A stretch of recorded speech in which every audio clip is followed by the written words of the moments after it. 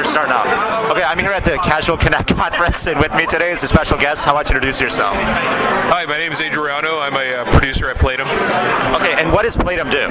Playdom makes social games focused on Facebook and MySpace. Okay, can you talk about social games? What's exciting about it? What's different than, would you say, casual games? Well, what we're finding in social games is that we have found a way to monetize what was traditionally considered a non-paying user. The business model, which has been around for a while but is seeming to take off in America these days, is showing us that there is a way to monetize the quote-unquote free game, and I believe that the free game model is moving towards the social model because it provides an incentive for users to spend money within their games. Aside from that, would you consider social mechanics as a huge part of this social gaming revolution or not? Yeah, social mechanics are extremely important. Obviously, the social web is one of the most important concepts of social games.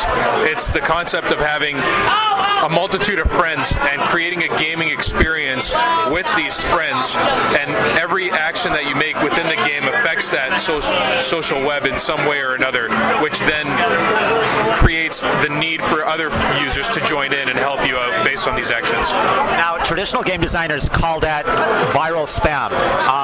What's your perspective on that? Can you, I guess, inform the rest of the game design community of why this is actually important? I mean, because people seem to want to do this. They actually respond to this. And some of the other things that have surprised you in the social gaming space.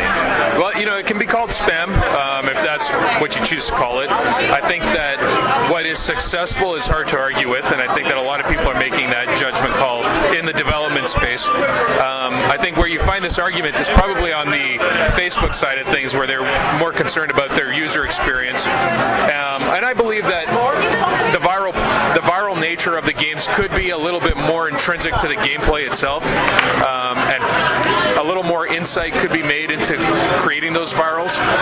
But I do believe that that's happening, and I do believe that it's a slow progression for the industry, and we will find that these virals do become integral to the gameplay and are less than spam over the long run. So virality is actually, I mean, in a social environment, virality is going to be a natural component of anything that's fun or good, right? Yeah, and that's the way it should be, and I think that that's what users are expecting out of it, and I think that that's what they went in feeling like. Maybe it's just old school game designers a little bitter that you guys became big overnight?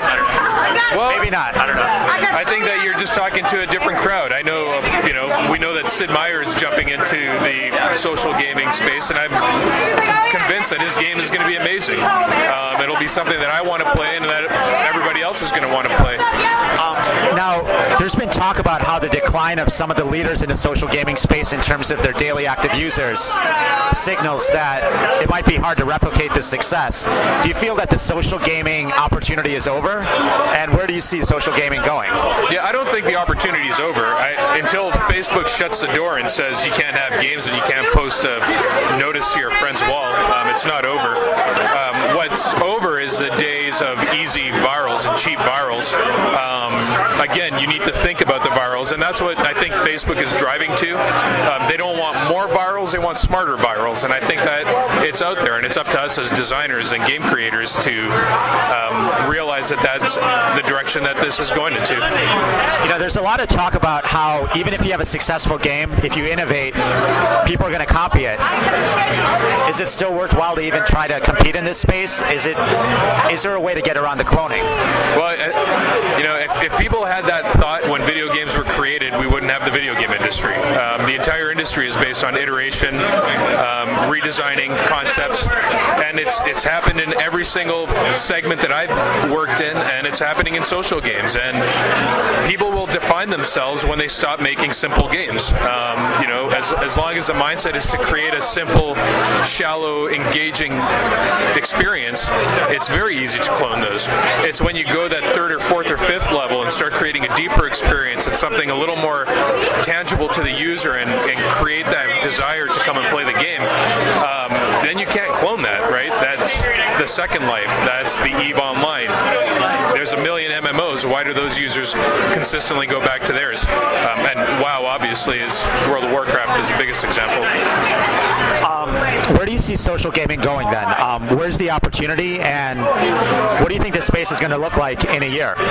Well, we're seeing consolidation. We've seen it in the last 6 months. I think that it's going to continue to consolidate, but I believe that the very nature of this business allows it to be a blue ocean for a longer period than people would give it credit for.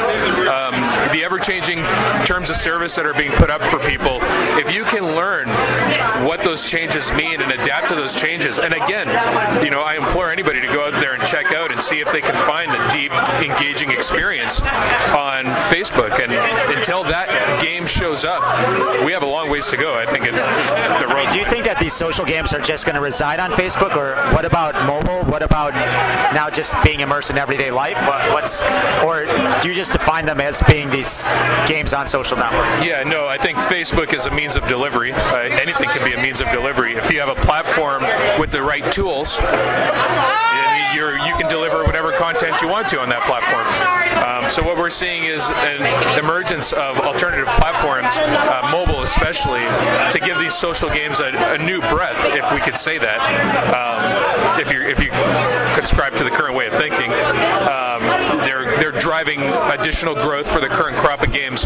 Again, there's so much room for expansion on this that it's a blue ocean. Go for it. Start at Facebook, invest where you need to, and take it from there.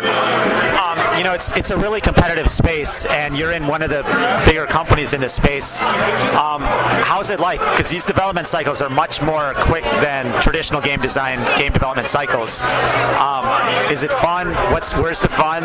What are the surprises of being in this part of the industry? I think that one of the biggest surprises is just the consistent level of success that is required of you to maintain your position in the space. I think that if you let your guard down for a minute, you have a potential to drop, millions of users, and you need to stay on top of your game. It requires very intelligent individuals to be a part of the equation for it to be a success.